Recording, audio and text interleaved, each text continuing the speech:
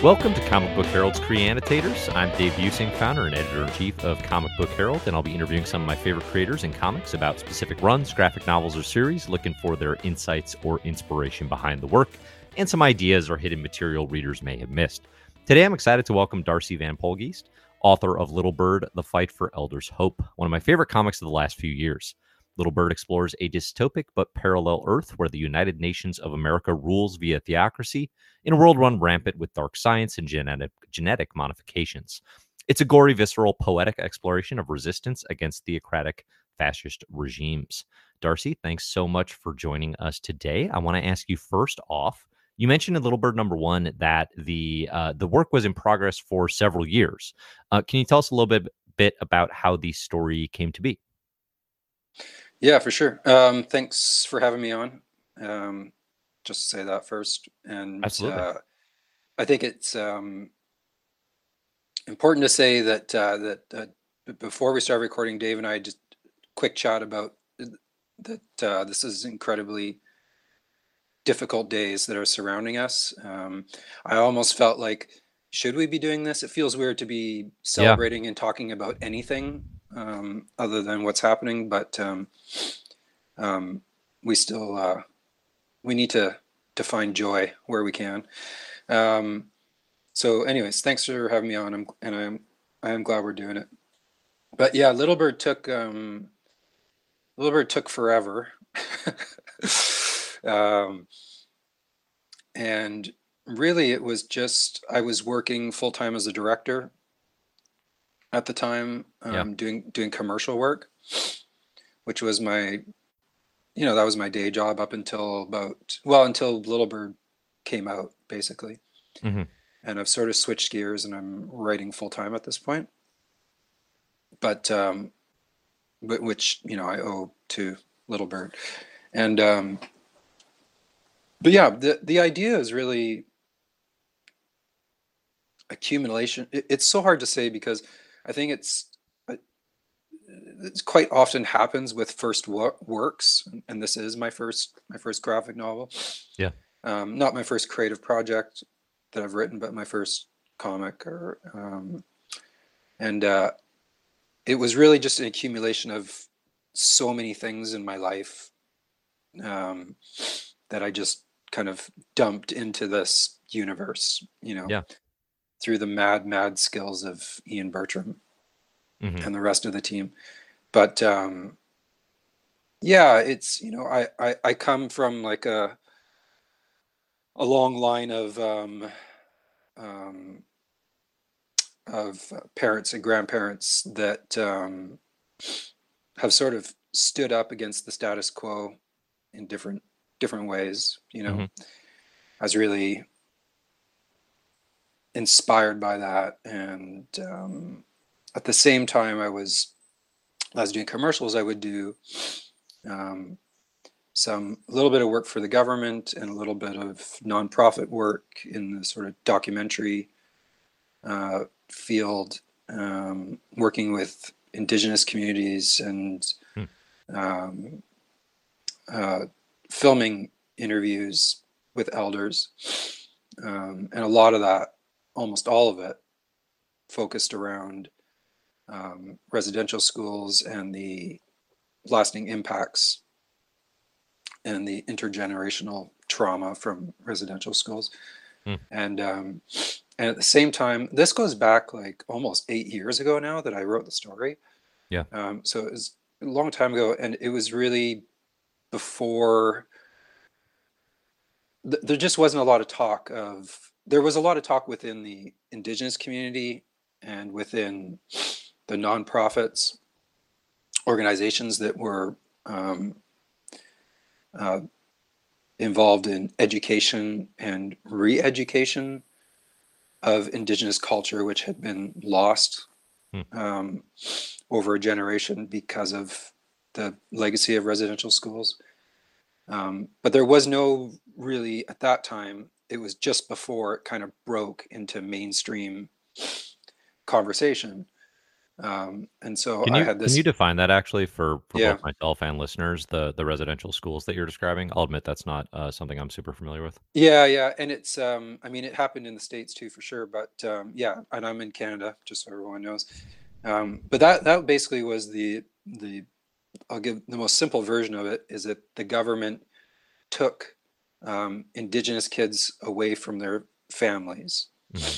and put them into Christian-run schools in order to strip them of their language and their culture and to Europeanize them, Yeah. Yeah. make them white, so that they assimilated into the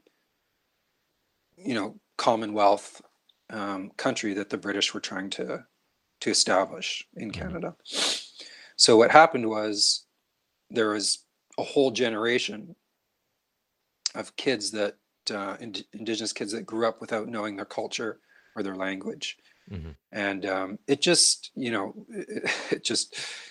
it's done so much damage in those communities, and it'll take generations to get back to where they were, if ever. But so, anyways, that I had both the pleasure and the pain of being behind the camera and doing literally hundreds of hours of interviews with elders telling me these stories. Yeah. Um, and so, fast forward to doing Little Bird, I was actually that goes back like 15 years ago. I was doing that kind of work. Hmm. So long before, because it's just been in the last like 5-6 years that in Canada it's become a conversation, um, a more common conversation Sure. about how to reconcile those things, and that efforts are truly being made. Some would argue they're still not, but Yeah. anyway, I want to do this crazy science fiction story, and I'd been basically since I was a kid. I um, have had my qualms with the Christian, um, just the way I just like I remember going to Sunday school when I was a little kid, and I just remember sitting there. I didn't go. My family didn't go, but I went with a friend. They said, "Why Yeah. don't you come to church with us?" Right. And I just had like so many questions. I'm like, but why would they do that? And how come if that's that, then that, like, it was just so.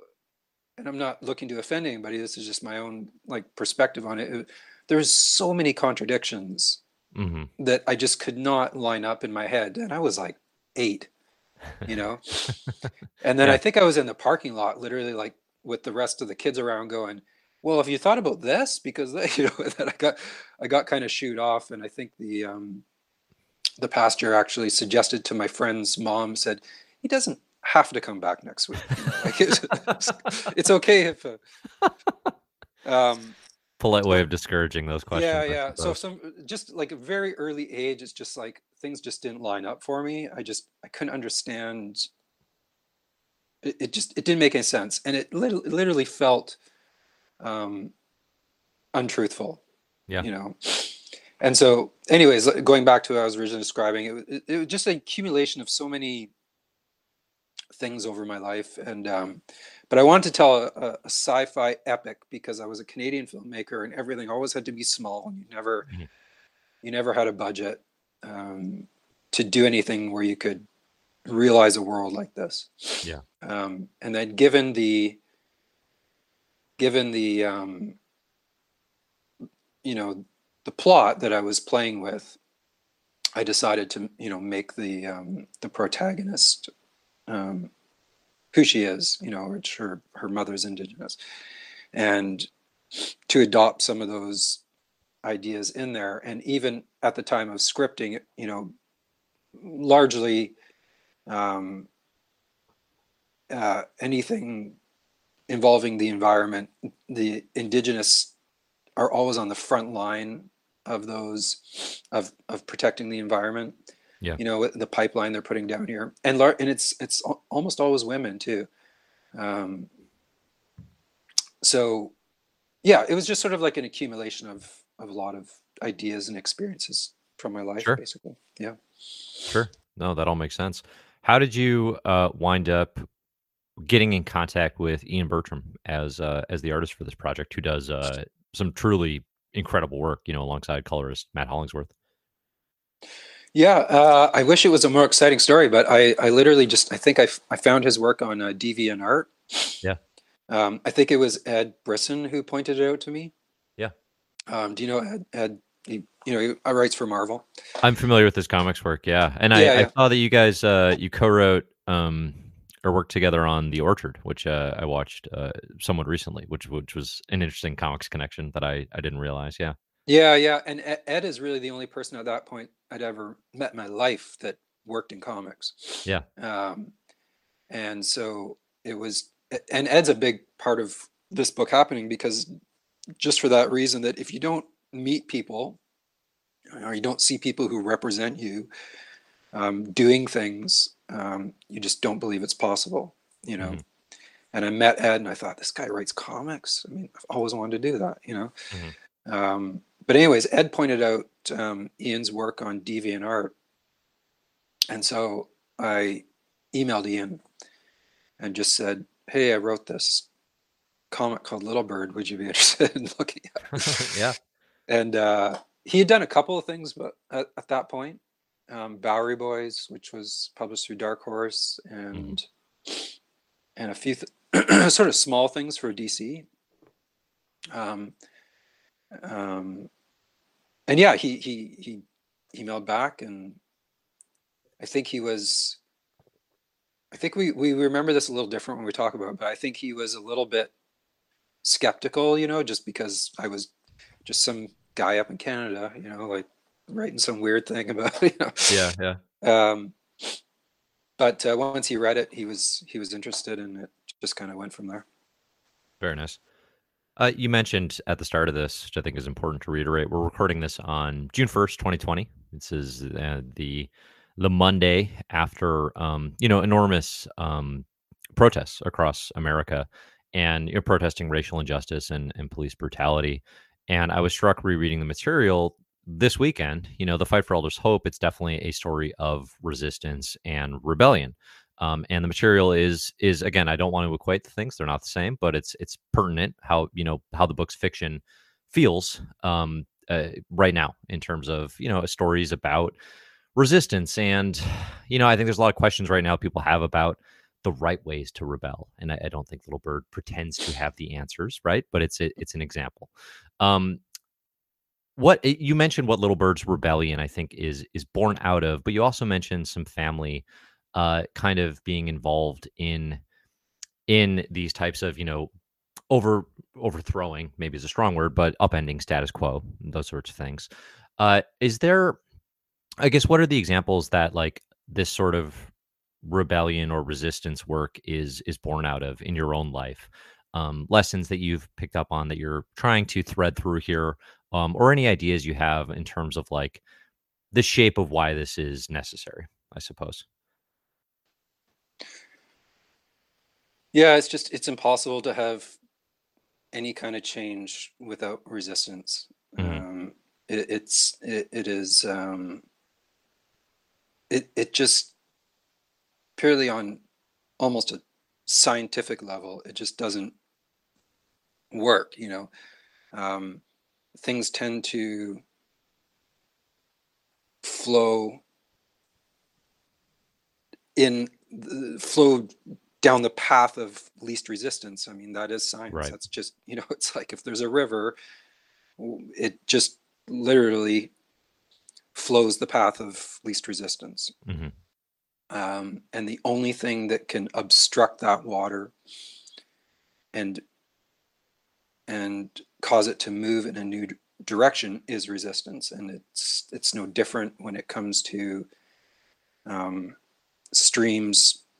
You know, streams of water work the same way as people in that respect.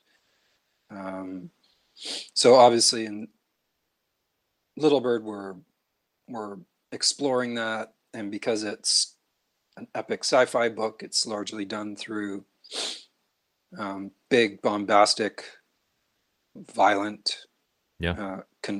conflicts. Um,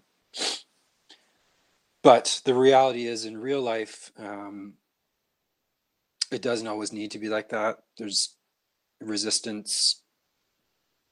In fact, it's almost more effective, in my experience, that resistance comes in smaller pieces. I keep thinking about this. I actually almost wrote about it on social media, and now here I am gonna. But then I just thought, I don't know, it didn't feel right. But Hmm. I keep going back. I keep thinking about, as an example of small moments of resistance that everyone can do, and it is um, pertinent for white people to do, more than ever. Hmm. Are those small acts of resistance, like when someone makes a joke at a sexist or a racist joke, or one that's homophobic, just to not laugh, Hmm. just to be that person in the room that doesn't laugh. Yeah. And of course, everything, like millions of years of evolution tells you to laugh, Hmm. because you don't want, you're no one's looking for resistance, you know. But as soon as you consciously make that decision not to, it actually becomes like a really powerful act of resistance. Hmm. Um, and that's, just a small thing that everyone can do. But anyway, I forgot the question now, but No, no, that totally answers it. I mean, I think yeah, that's what I'm leaning into. yeah, Is yeah, what are I guess yeah, what are the lessons and what are the movements and small takeaways? And I think everyone has different takes on this, certainly, and that's okay. I think it's definitely the the ability to just talk about it now, I think, is more important than ever. And to learn and to grow if that's where you're at, and to help in the ways that you can. So it's not the same thing, but I think Christianity is unquestionably the villain of this narrative, yeah, and that's another obviously topic that gets politicized and very sensitive for a lot of groups of people.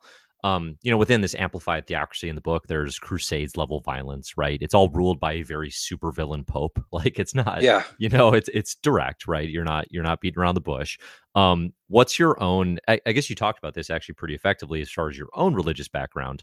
I was curious if this was something you were deeply ingrained in and then came back around and are now on the other side of it, or sounds like not necessarily, not something you really grew up with.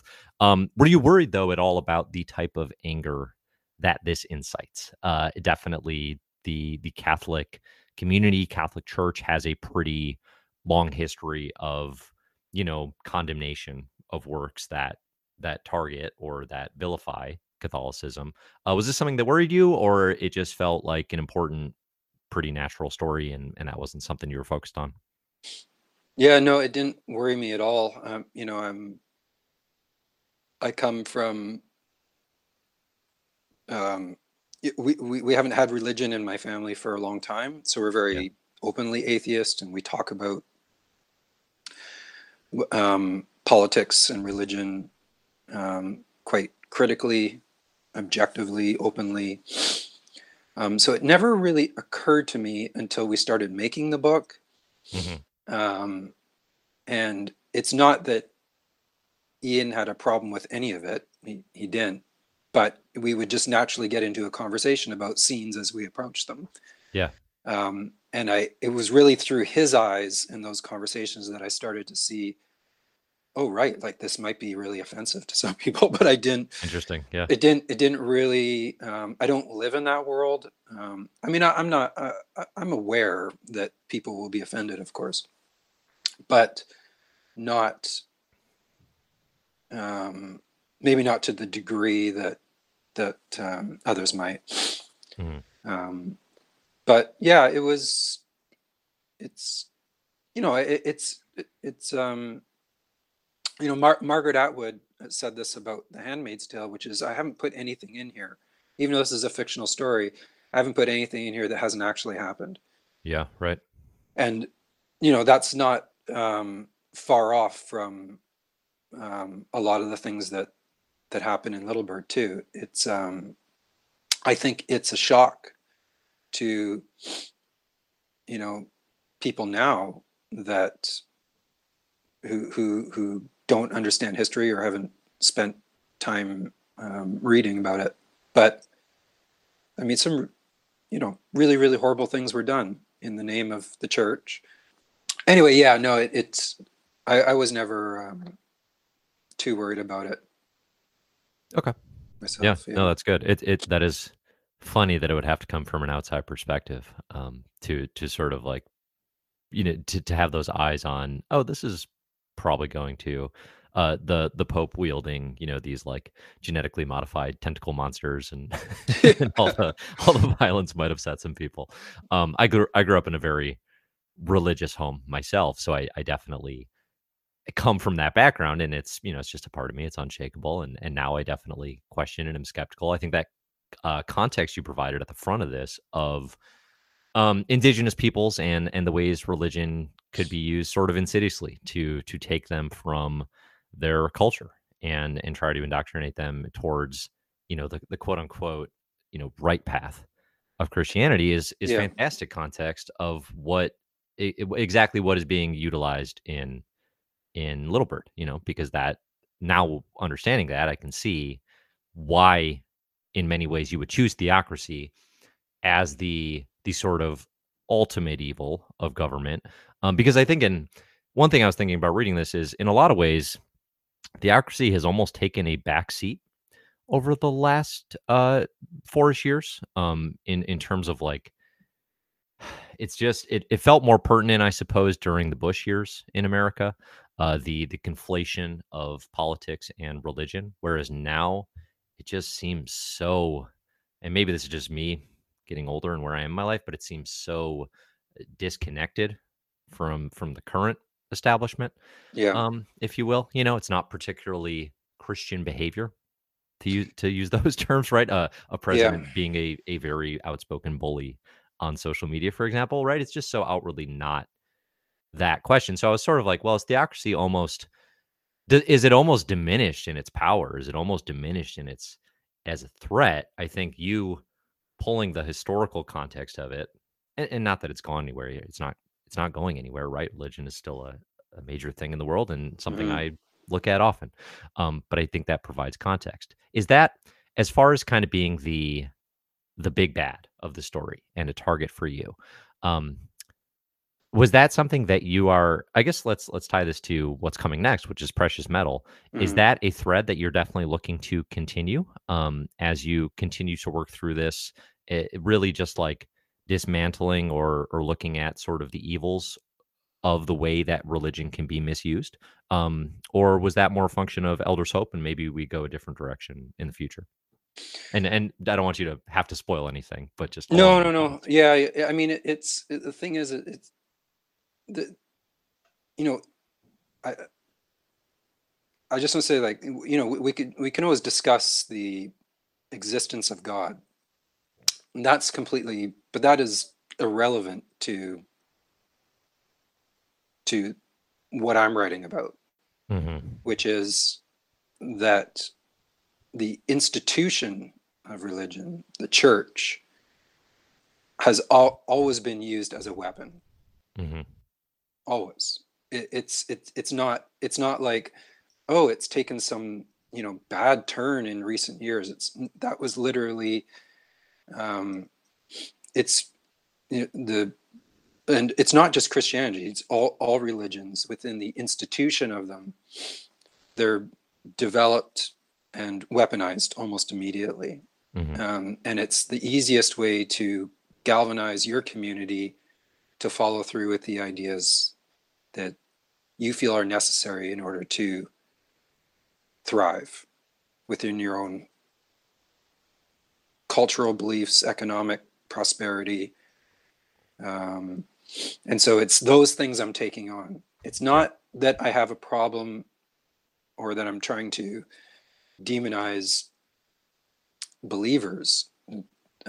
It's that and Christianity was really the only option because I want to tell a story set in North America. Right. And but anyway, so that is sort of like the founding pillars of the Little Bird universe. Right. And Precious Metal takes place 35 years before Little Bird. And so it deals with sort of the inception of Bishop's rise to power, although it's not specifically about that. You get to kind of see like where was the major turning point. So yeah, I mean, to answer your question, it still is dealing with that subject matter. A little bit less so than in Little Bird, because Little Bird is really the climax of that event. And Ian and I are sort of developing this story in 3 parts, which is Little Bird.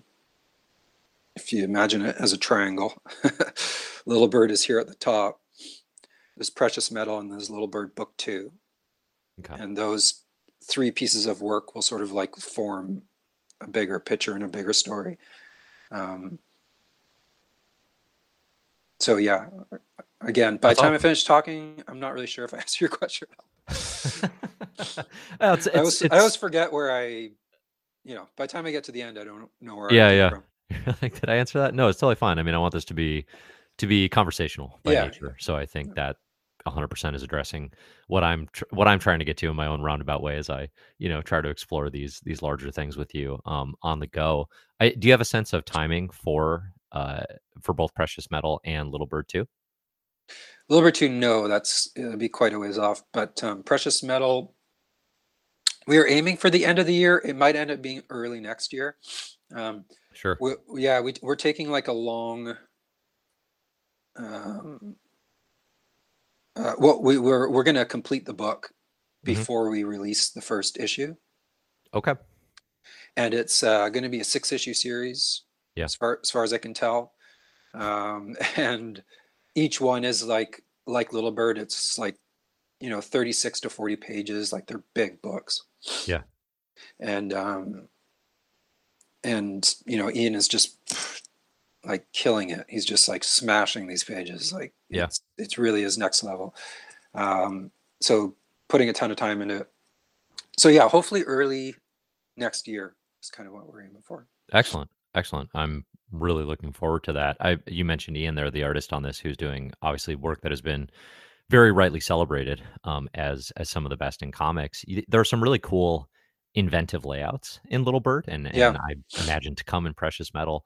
As this is your first published comics work, how much in terms of layout were you looking to put into script versus certainly just the collaborative nature of it with Ian, but letting him kind of have free reign to try and experiment things on his own?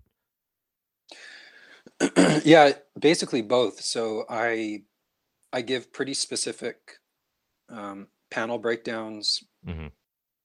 Basically, the way I look at it is it's my job to, and not everybody works this way, but to give the artist Ian to be as specific as I can,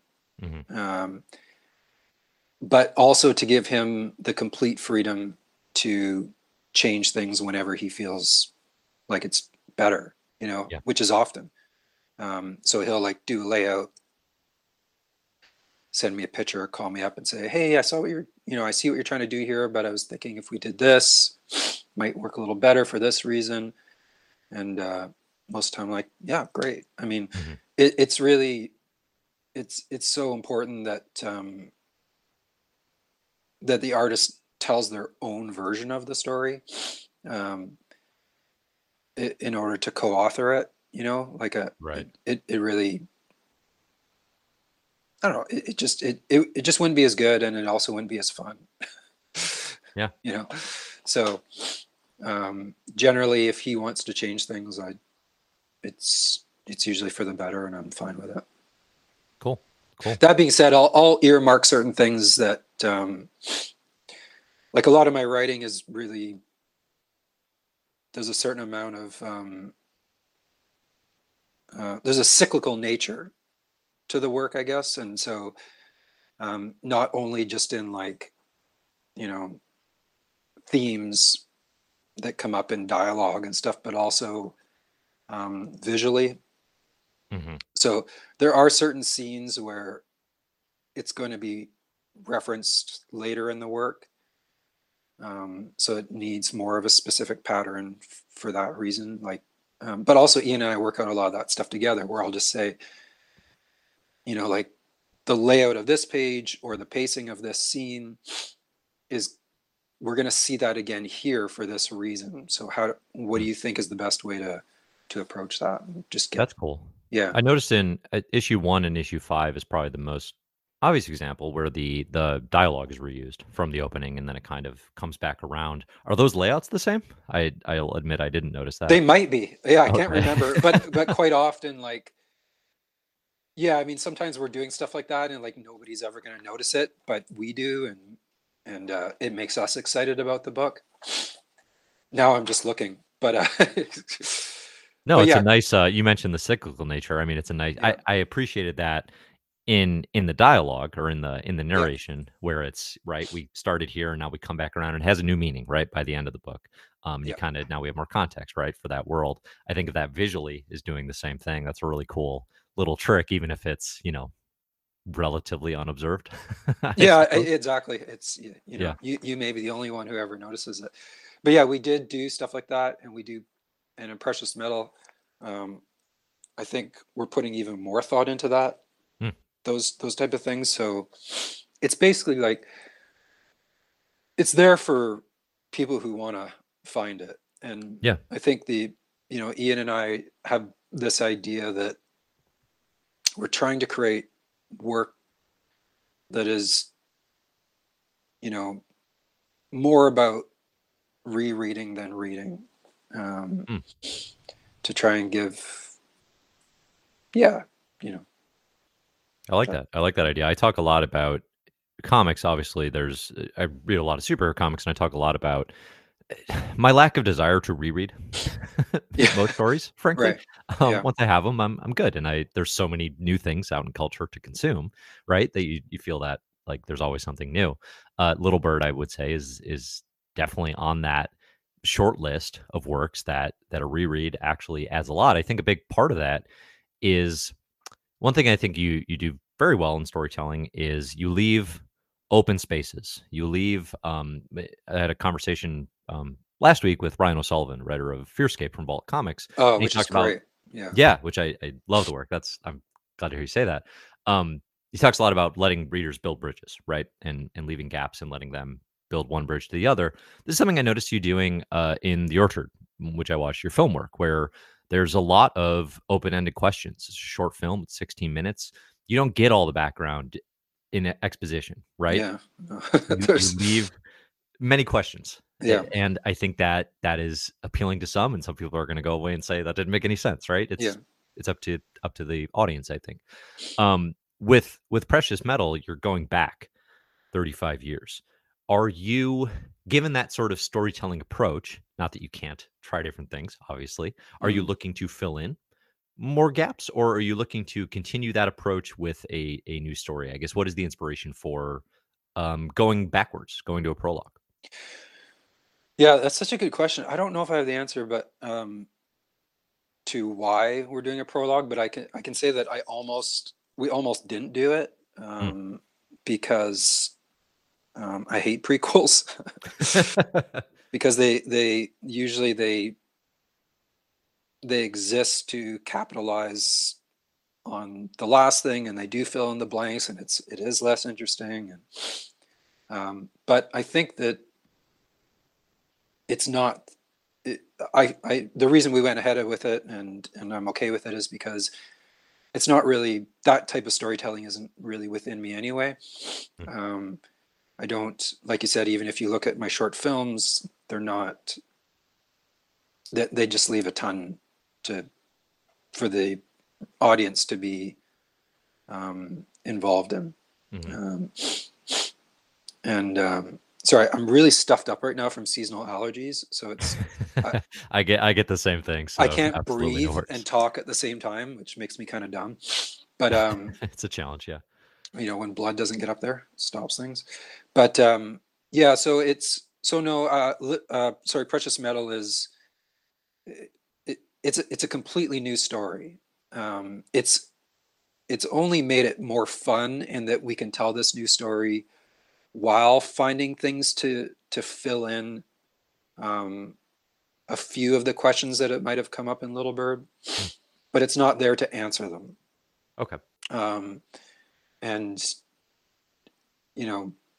still, it's lots for the readers to be involved in terms of, like you said, building bridges.